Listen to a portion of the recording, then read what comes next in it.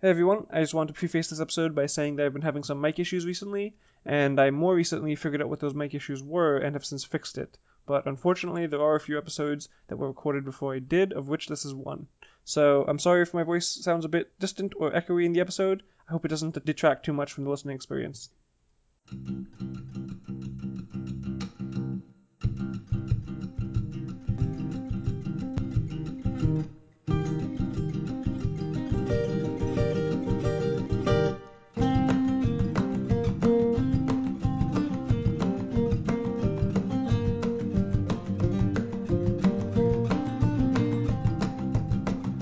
Hello and welcome to Ashley Writing. I'm Dave Starrell. And I'm Alexander Wales. And this is episode 35, Breaking the Story. So, what does breaking a story basically entail? So, your story is a collection of scenes, and you need to know what those scenes will be, and then they need to flow logically from one to another, and they need to define a character or at least plot arc, right? Mm-hmm. And if you are just sitting down on the keyboard and writing your story from the beginning without any planning at all, the story is like a wild horse, right? And if you try to do that, it might work out for you, but more often than not, you'll just get bucked by the story. So the story needs to be broken before you can write it, basically. It's the etymology / metaphor that's being used there. Basically, you want to make sure the story doesn't do anything too wild on you? Is that what you're saying? Yeah, when you hear people talking about like, oh, characters did this totally unexpected thing, and then I had to like alter everything. Those are not alterations that you want to do. And sometimes you can get stuck if you don't like outline and plot your story. So I think it'll be partly what I do if I'm trying to write a short story and I don't just want to wing it.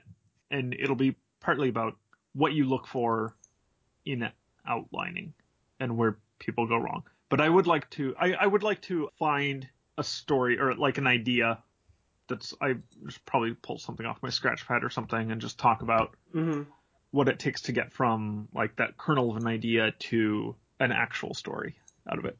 Right. Or like an actual like outline of a logical progression of events and a character arc.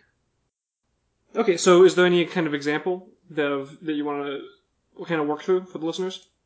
Yeah, so I've had this idea that I have lots of ideas. I keep a Scratchpad of ideas. This is something I would encourage people to do.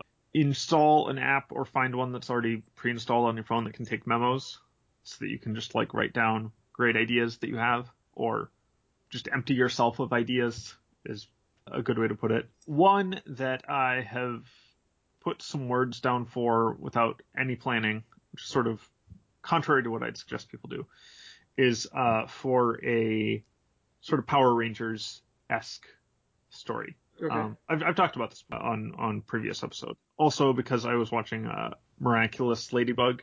Some kid in her class or someone close to her gets turned into a villain, and then she has to defeat them, and then she captures a little demon butterfly thing, and everything turns back to normal. And they come out of their villain fugue state or whatever. So when I'm taken with an idea, right? Because that's where we're starting from. We're starting from a basic idea, and then we're ending ideally with a full outline, or at least a list of scenes and a logical progression of events, and then our character arc or plot arc within that, right? That's the whole. That's the basic structure. Yeah, that's the whole goal of breaking the story. Is you want to get from that kernel of an idea that you had that you're particularly taken with, and you want to end at that line for a story. And the idea behind breaking a story, I think it was Vince Gilligan who did X-Files and Breaking Bad and Better Call Saul and stuff. He said that anyone who has fully broken the story can just write the script, and it's all kind of academic, the writing part after that, which I think that's vastly overstating it, but kind of an ideal form. You mean like it's when you've fully broken the story, what you've essentially done is you've plotted out every single possible point in the story, and all you've got to do now is fill in the gaps between the plot points with actual scene and dialogue and action and all that. Yeah, and you know the path that your character is taking. You know all the progression of events from point A to point B to point C. Right. No surprises left in terms of, oh, I didn't think of that. or my character it doesn't really make sense for my character to do that or anything like that. Yeah, and you've basically you've got your picture and all the lines are in place, and you just need to color everything in. Mm-hmm. So it's just the easy stuff is left. So if I decide that I want to do a like Power Rangers type thing, Mm-hmm. like Super Sentai, Sailor Moon thing, I first have to think about what do I actually like? What is the idea that I like? What's the theme that you want to write the story based off of? Is it the teenagers getting powers and exploring like what they do with it? Is it the challenges of balancing schoolwork and saving the world? Is it the relationship and the team dynamics that come from putting people in such volatile situations, like things like that, right?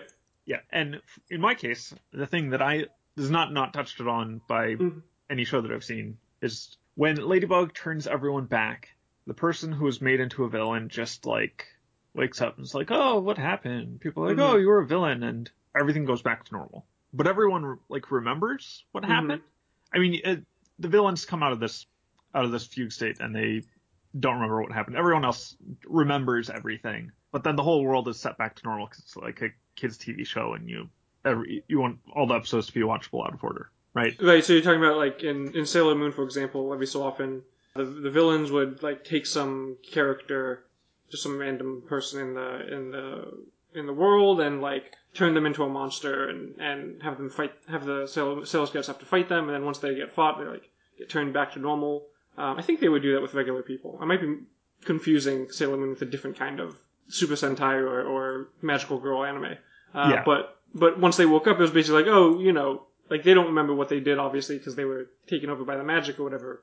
But everyone else is just like, all right, well, we've solved that problem. Time to move on to the next day, and everything before just kind of doesn't matter. yeah. I wanted to do the opposite of that, Mm-hmm. or not the opposite of that. The logical extension of that in terms of like psychology, right? Mm-hmm. Where you are made into a villain or whatever, and you do all this villainous stuff, and then the heroes beat you or whatever, and you come out of that, and people still remember, right? Right. They still remember those aspects of yourself that were revealed when you were a villain, and even if someone is like, if you break someone's arm, and then the heroes defeat the villain, and then that's magically reversed. I mean, that arm was still for a time broken. That trauma is still there. That sort of Right. so that's sort of the thing that I want to write about. Okay. So you're the theme then that you're exploring is kind of like what are the villains and the civilians around them, I guess, go through when they've been sort of temporarily turned evil, either because of something inside them that was like exaggerated by evil magic, or because the villains just decide to choose them for convenience sake to hijack them because they were like they owned a jewelry shop or whatever it was that made the villains choose them. Yeah, How they live with themselves afterward, and how everyone else lives with them. yeah, and then the deeper like talking about real life stuff is scars that don't fade Mm-hmm. or traumas that people don't get over even after the physically present things have passed. Right. And so that's sort of the deeper thing that I'm trying to hone in on with the story that has no plot or characters or anything to it at this point, Right. right? So there are two different directions that you can take with this, right? Mm-hmm. We need to end up with a set of scenes that flow from one to another, and we need to end up with a character arc, ideally. And we need to have a conflict, and that conflict needs to have a resolution, or it at least needs to be fundamentally changed in some way. You can get away with not resolving your conflict so long as that conflict is different at the end than it was at the beginning. Mm-hmm. So you can start at any of those points. If you want a character arc, you can start with a character and figure out what their flaw or condition or whatever is at the beginning and figure out what it is at the end and then build everything else around that. Or you can start with a scene that you really like and build out from there, and then you make your character arc to match. Or you can figure out your central conflict and the resolution to that conflict. So this is kind of an advanced form of story outlining, right? Yeah. And the advantage over kind of just being like, these are my characters, this is the plot, this is the conflict, these are how they resolve the plot, and this is the character arc. and just kind of writing all that out individually. Is it called breaking the story kind of because you're intentionally trying to like find the points that might be hard to do? It's partly that. I think so. What I've seen a lot of novice writers do is that they will start with a character and a conflict, and they'll write their first scene, and then they'll see where it ends up going, which doesn't usually get you a very good story. Even if you're a technically proficient writer, it usually will just meander towards an end. Yeah, and what that usually results in, if it does turn out to be a good story, is basically just lots and lots of rewriting, right? Like, write out the story, look it over, be like, this is, if not trash, then it just has a lot of problems. Start over, maybe try to salvage it by changing a few things here and there, and then just doing your best to fix what you've written originally. Or, like I said, just starting over from the basics and tweaking things. Yeah, a lot of people will just write scenes one after another, and you don't usually want a story where it's a scene and then a scene. You want it, a scene, therefore, or because of that, another scene, right? Mm-hmm. You want them to be logically linked to one another, or at least thematically linked to one another. If you have multiple threads going, we're just going to stick with one singular thread for now. Mm-hmm. But then the other problem is that if you just do logically linked scenes, they don't necessarily add up to anything at the end, right? Right. Even if your conflict is resolved, so what? That's not necessarily, a good guy fights a bad guy, and then a bunch of stuff happens along the way, and then the good guy wins. That's missing the character part of it. It's not compelling on its own. Yeah, I mean it can be. You can write without character arcs. A lot of people do, and they have had success with that. So I guess I can't say don't do that. But I think that's usually a worse way to go about it. It's how a lot of TV is written. Like, yeah, I was just gonna say this goes back to the sitcom idea. Like, we're not necessarily saying that this isn't something you can do to write a successful TV show or serial series, but it makes for less effective storytelling, I would say. I mean, a lot of the really successful TV shows cartoon shows is what I should say, because I haven't watched too many live action sitcoms recently, is that they've kind of started doing that whole like character arcs and like longer term storytelling. I don't watch Adventure Time, I don't watch like Ben 10 and stuff, but I hear about them because I know people who do. And it seems like even if they start off with the episode of the week kind of format, unconnected, just kind of here's the setting, here are the characters, watch their crazy shenanigans, it eventually goes into much deeper storytelling. Yeah, and that's how you get diehard fans, I think. Yeah. Although I do sometimes wonder how much of that is the creators wanting to stretch their muscles versus like a market-based approach to writing the most compelling story in order to sell advertising. Right. Because it could be either one, for all I know, right? Yeah, I would actually be interested in talking to marketers and seeing if they've ever like looked into the difference between them, because I can't imagine. Well, shows like Justice League, not Justice League, Young Justice apparently get canceled because merchandising doesn't rise to the expectations required of them. Yeah. There's other factors that go into it too, apparently. Yeah. So we will start with character and conflict. I usually do those more or less together because you need a conflict suited to your character and vice versa, right? Mm-hmm. So our character is either someone who wakes up from his fugue state and they see that they've done this stuff and people aren't forgiving them for it. Mm-hmm. And they didn't have any control of it. That hits a little too much to me, that's a different story than the one I want to say, than the one I want to tell. Because I want to talk about the scars on people and the traumas. That's what I, in my mind, the story is about. And so if you do it about someone who wakes up and has done some terrible things that people won't forgive them for, that's more like metaphorically about getting blackout drunk or something, or it's more about a loss of control, which, I mean, can fit fine in drama. But one of the scenes that I want to write to move on that track is a bunch of people doing like support group, partly because it's that aspect of storytelling where you are taking something magical, just like teen superheroes and the villains they fight against, and you're putting that in a context where it's something mundane, where you have like a bunch of people in a church basement with folding chairs doing group therapy with each other.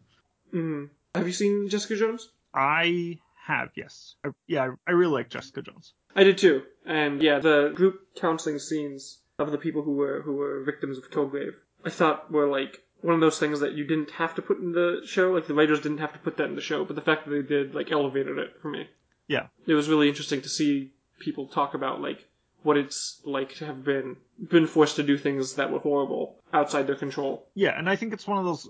It's a touch of realism in a sense brought in because it's a very not superhero thing. Support groups generally. Right. One of the reasons why Worm was actually the therapy scenes in Worm was another one of the things that really elevated it for me. Not just because like as a therapist, but also just like as someone who enjoys superhero fiction and like many people has wondered like don't they have therapists in this world, right? Like don't they recognize that this is a major psychological strain and emotional strain that these people go through and all that stuff. Young Justice did too, actually. Things like that really like not just add to the realism of the story, but also give you a lot of great chances to develop the characters and communicate things to the readers through the story. It may potentially even help the readers out. Yeah, so I want to start somewhere like that, and I think I want to start with a character who is like one of the heroes and is attending these, therapy sessions or whatever. And if we're doing it about trauma and the strains that people have on them and the sort of stuff that can't be erased, I don't know. You can focus on the side characters. That's fine. I think usually if I'm telling a story, I like to focus on the most powerful people within it. Mm-hmm. So our character will be someone who's been doing the like weekly animated children's show thing for like 10 years or something and is ground down by it and attends therapy sessions as a way of sort of trying to deal with it without fully committing. If we keep the central core as being like physical things that get wiped away and then the mental aspects remain, then our character can be like haunted by a bunch of stuff in the field. Post-traumatic stress disorder, I think I see a lot, and I don't really, it's one of those things like alcoholism that if I see in a main character the first time I see it, I'm like, oh yeah, and then the like third or fourth time I see it, I'm like, okay, I understand alcoholism. Right. So just someone who's been worn down, someone who has like seen all this stuff and been changed by it, and can't be unchanged and has in some respects lost innocence or childhood or something like that, right? If that's what we're starting from in terms of character, then we have to look at what the character arc is and what the central conflict is that makes sense for that character arc, right? Mm-hmm. If you want to do a tragedy, then it's someone who has been worn down and then finally there's the last straw and they give up or they're defeated because you can only fight monsters for so long before you come across one that you can't beat, right? If you've been doing it if you've been fighting one monster every week and it's always a close call for like 8-10 years or something like that. You're just playing the odds, yeah. Yeah. I guess that speaks to me, but it's questionable to me whether that's narratively satisfying. A lot of people don't like downer endings and tragedies. Mm-hmm. I mean, ideally a tragedy, you insert into the protagonist the seeds of their own destruction. Yeah, because you can have that and not make it necessarily a tragedy. First, you can have that be a theme that the characters are aware of, and then you can also even have it occur where the character ends up finally getting killed, and not necessarily leave it off as that, having to be a downer ending, because, like, that's a thing that a lot of people deal with. Like, the idea that they might, like, soldiers, policemen, firefighters, there are people who know that they're putting their life on the line to protect others and might die any day while they're on the job. And assuming that is, one of the major motivations of the character in particular, not necessarily saying that everyone has that as their major motivation for doing those jobs, but for the people for whom that is a major motivation, that's can be inspirational to others. That can be something that like drives others towards heroism, even knowing that they might someday die themselves. Yeah. So I think you can either do the downer ending where eventually things catch up, but you end on a semi-hopeful note, which is this was still the right decision to make. But I think if you want to start low and go high and not have a complete victory over the entire forces of evil, then you end with your character arc is getting to the point of a renewed sense of purpose or hope or an affirmation of that path, basically. Mm-hmm. Like something's different now. But from the beginning of the story to the end of the story, if you want to make it more hopeful rather than less hopeful, you would say, this battle turned a tide in the war, or this discovery, changed something that'll make it easier for those in the future, or just something that can also like show a wider sense of scale, so that's like, we don't necessarily save the world every week or even possibly within one person's lifetime. It's an ongoing battle that multiple people contribute to. So this particular team of magical girls or Power Rangers or whatever it is, they're just like they're soldiers in an army, more or less. Yeah. You don't need to resolve your conflict. You can just change it in some way, right? If your conflict's exactly the same at the beginning of the story as at the end, then you can do that too, but then it's definitely a tragedy. Then you have to play that tragedy correctly. Mm-hmm. I mean, a change in character is a change in conflict to some extent, right? Right. So when you're breaking a story down, what you're basically doing is kind of saying, like, I don't want at any point for my my writing flow to be interrupted by what happens next. So you just plot out, this happens, which would probably lead to this, which would probably lead to this, and that kind of thing. Do you do that for every story that you try to write out? I don't. I sometimes just have an idea and I start with a sentence. And then I keep writing. I tend to abandon those sooner rather than later. I had one that was right. The idea was like in Harry Potter, the Ministry of Magic has like the people who go around meddling with Muggles' memories. It was basically that, and I'm like, yeah, I want to tell a story that's about the masquerade, and it is about like going into people's minds and erasing their memories, and the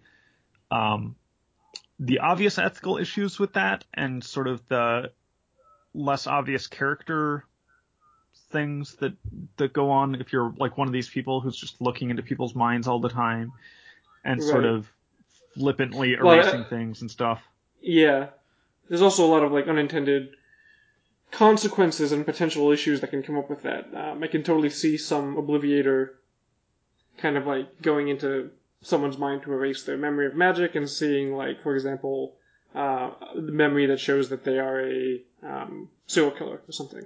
And then having that person basically be like, okay, well, I can't ignore that. Like, what do I do about it? Like, do I just kill them? Do I, like, try to report them to the police? If they're Muggle, so, they're Muggle police and, like, things like that. You can form a story out of that, that job, because the job itself is just so interesting when you really look into it. Yeah. So my problem was I did not plot out or plan that story at all. I just started with,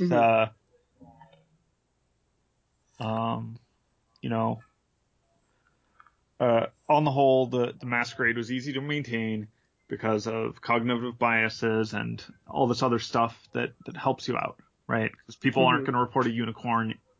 They'll just think that they saw something and didn't actually, or they'll keep it to themselves for fear of ridicule. And then you just deal with the outliers. Yeah.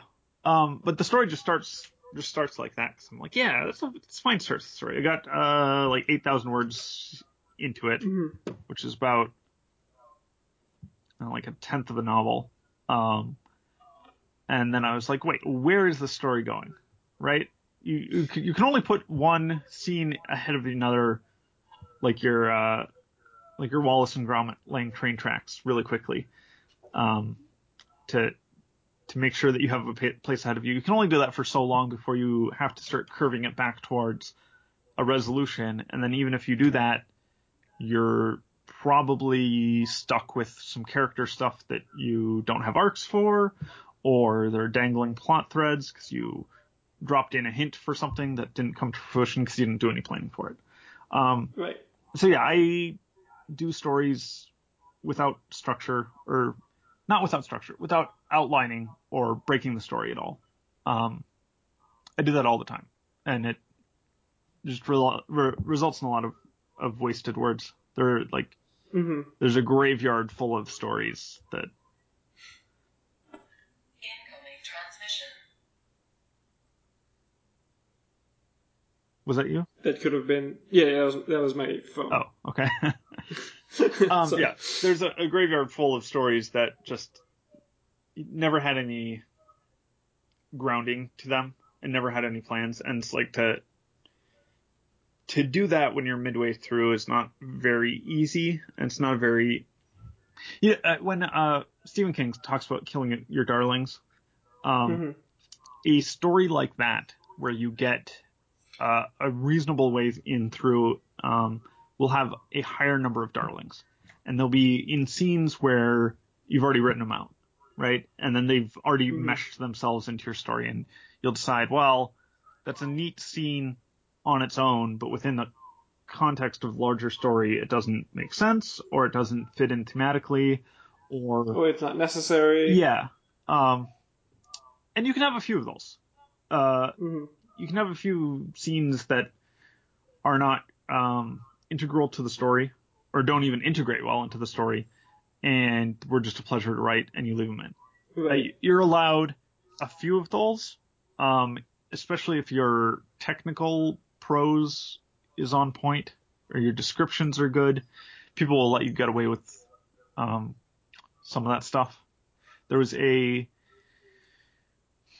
scene in this one book I was reading, where they're trying to find this they're trying to find this atomic bomb that was stolen, and so they're tracing radiation around this city to try to find it, and they find a bomb, and it's in this guy's like abandoned garage or something, and it's like 20 years old, and it's just this completely unrelated atomic bomb that someone had stolen, and it was covered up, and then it's never mentioned again.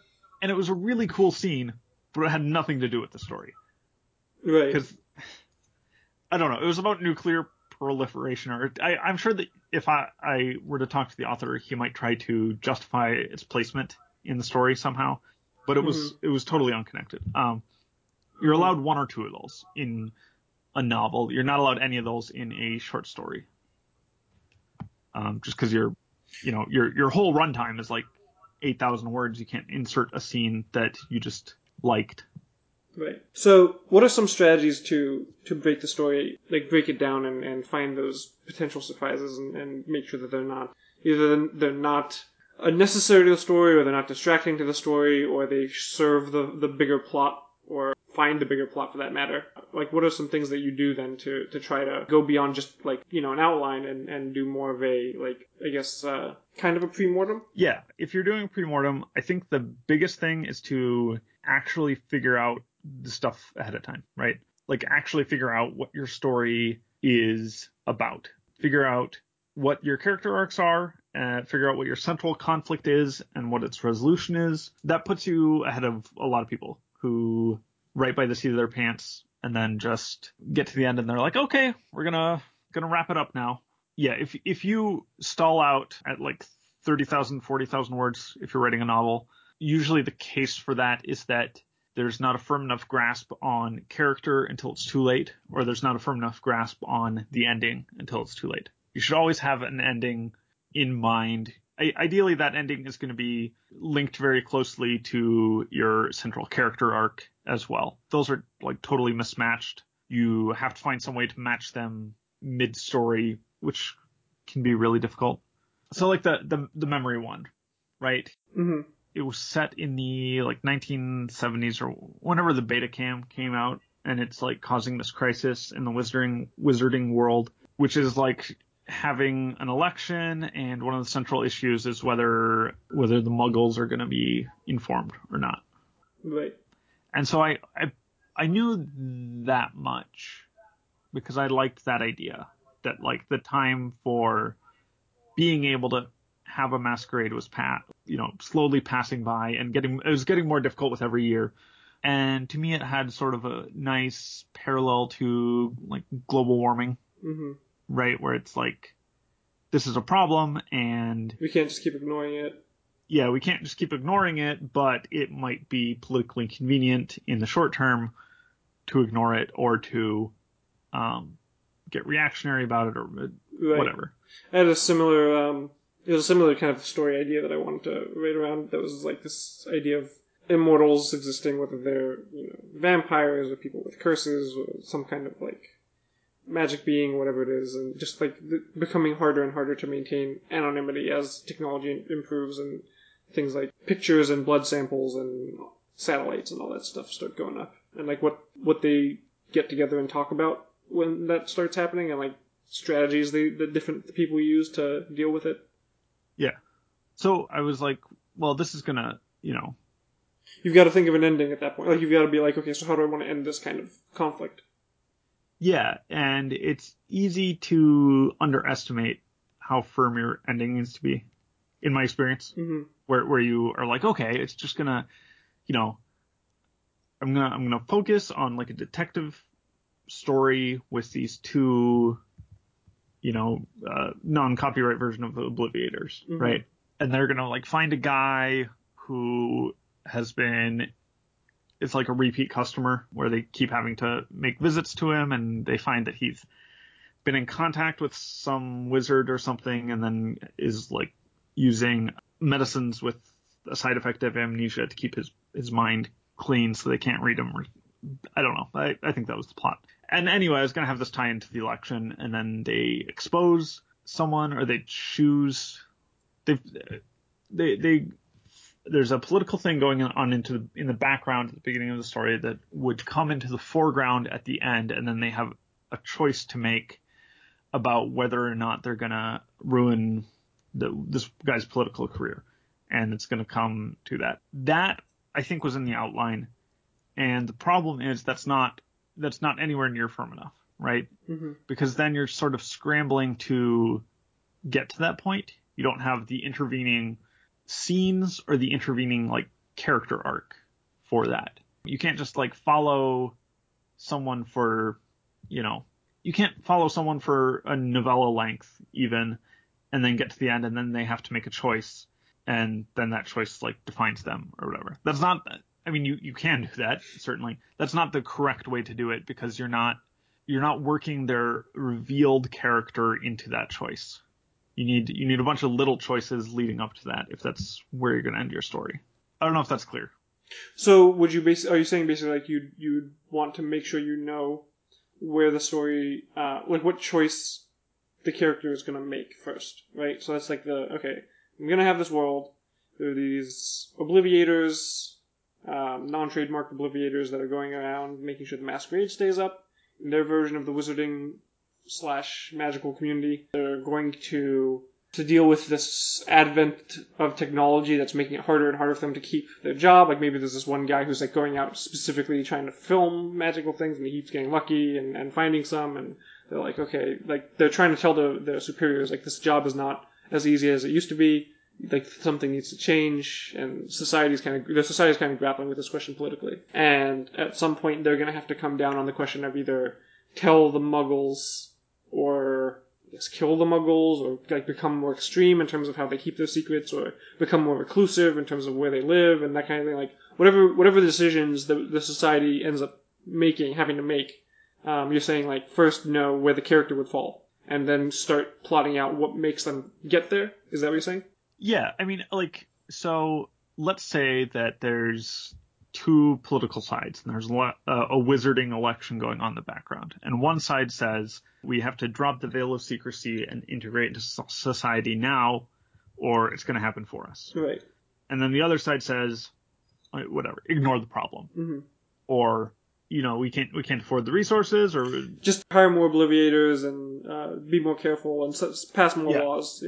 Yeah, the sort of do nothing approach. Mhm. And our choice at the end is then, let me open up my outline. Okay. My outline is literally like 20 words. So the integrate into society side, eventually it's revealed that the guy who is running for Wizarding Grand Poobah or whatever he has been helping this repeat offender who is actually his father, whose mind was wiped of his like childhood or whatever. When you're a kid, they screen you for magical ability, and if you have it, then they take you away from your Muggle family. And Right. that was one thing about Harry Potter that never made sense to me, is every Muggle-born's parents gets like introduced into the magical world too. Yeah. And then they don't get integrated into the culture at all. Yeah. They're just kind of like, oh, well, little Jimmy's a wizard. How nice for him. So in this world, the people they're taken from their family, and then memory of the child is either wiped, or they like put in a thing where you have a false memory of your child's death or something like that. Oof. Something bad, but that you might think was a little understandable. I mean, that would be the cleanest way to do it for sure. Like, missing things just leaves people kind of like constantly searching, like risks people constantly searching. If you just try to have them erase the memory of having the kid at all, that doesn't really work, especially in modern times, because, first of all, there's all the evidence of them being pregnant, and there's the whole, Right. So the guy who's on the integrate with Muggles side of things is revealed to have been working with this repeat offender, who is actually his father. Mm-hmm. And the detectives have like seen enough that they are sympathetic to this politician, and they can either do their jobs and blow the case wide open and swing the election fully against the like integration side of things, or they can sit on it until after the election, or whatever. Not whatever, because that's the entire defining point of the story. Right. But that's something that needs to be figured out, and then you need to work backwards if you're doing, plot first. Mm-hmm. You need to work backwards and figure out what the character arc is that leads to that decision. So let's say that the decision is the thematically appropriate. The detectives decide to erase their own memories of it. Mm-hmm. Right? Because it's like ties back into the thing. You get a warm little fuzzy thing of like, oh, yeah, it's the thing that we saw at the beginning, and they're doing it to themselves. Okay. Mm-hmm. So they decide on that. Then you work backwards and you say, what's our character arc there? Right? What is true about our detective character at the beginning, and what is true about him at the end that makes him different? Mm-hmm. And how does he travel along that? Because presumably he's been doing this for a long time. He's been erasing people's memories. He's been dealing with the repeat offenders and the problems like that. And he's like known all this stuff about his society. So what's the path that he takes? And in the words that I was just writing, because I was putting words in front of each other, he is a guy named Charles, who is sort of not clueless, but does not think very hard about the world around him. He just sort of like he's a 9-to-5, collect your check, enjoy the game. Yeah. He's friendly, and it's all sort of routine to him, and he doesn't think too carefully about it. He just looks in people's minds. He sees that whatever magic they saw or whatever needs to be erased, he erases it, cleans up after himself, and then he goes along his way, and it's just like happy about it, I guess. In a way that someone who is just following rules can be happy, because you don't have to think too much about those rules. Right. The issue of bridging that gap from having a character like that at the beginning to a character who decides that he needs to erase his own memory of this investigation, that's somewhat difficult. And I think it might work better if you had a character who was more invested, less like aloof about things. Right. Which is also another thing you want to kind of figure out. What kind of character would work best for the story. Yeah. What kind of character would work best for the story, and the theme that I want to kind of communicate with it. Okay, so would you say this is something that you would tell people, best case scenario, do this all the time as much as possible for every story you want to write? Or is this kind of like if you're worried about your stories or you're having trouble with your stories, this is a good strategy? Because there's some people who legitimately are just like, I sit down and try to outline and try to figure out where the story's going, but I spend like weeks doing it and it just never seems like it's satisfying. And it's not until I just sit down and start writing that like ideas come to me and I feel like if the story is either doing well, I figure out what to do with it or something like that.